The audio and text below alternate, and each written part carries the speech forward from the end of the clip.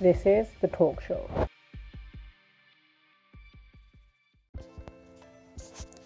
Sports Direct, owned by billionaire Mike Ashley, has agreed to buy House of Fraser for $90 million in cash. Sky News exclusively revealed that Mr.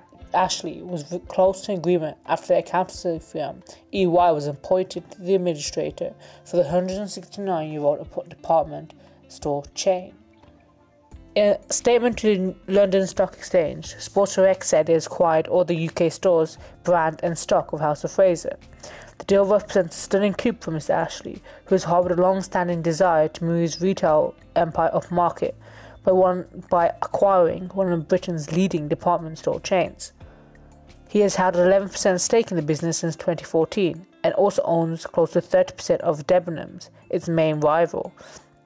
Under Mr. Ashley's stewardship, Sports Direct has accumulated stakes, often through complex financial instruments, in a number of British high street chains, including Debenhams and French Connection.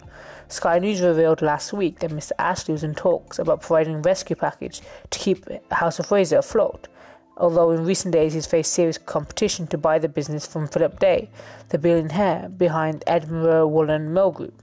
Details Mr. Ashley's plan for HOF House of Fraser, including how many of the 17,000 people who work for the company and its concession operators would keep their jobs, were unclear.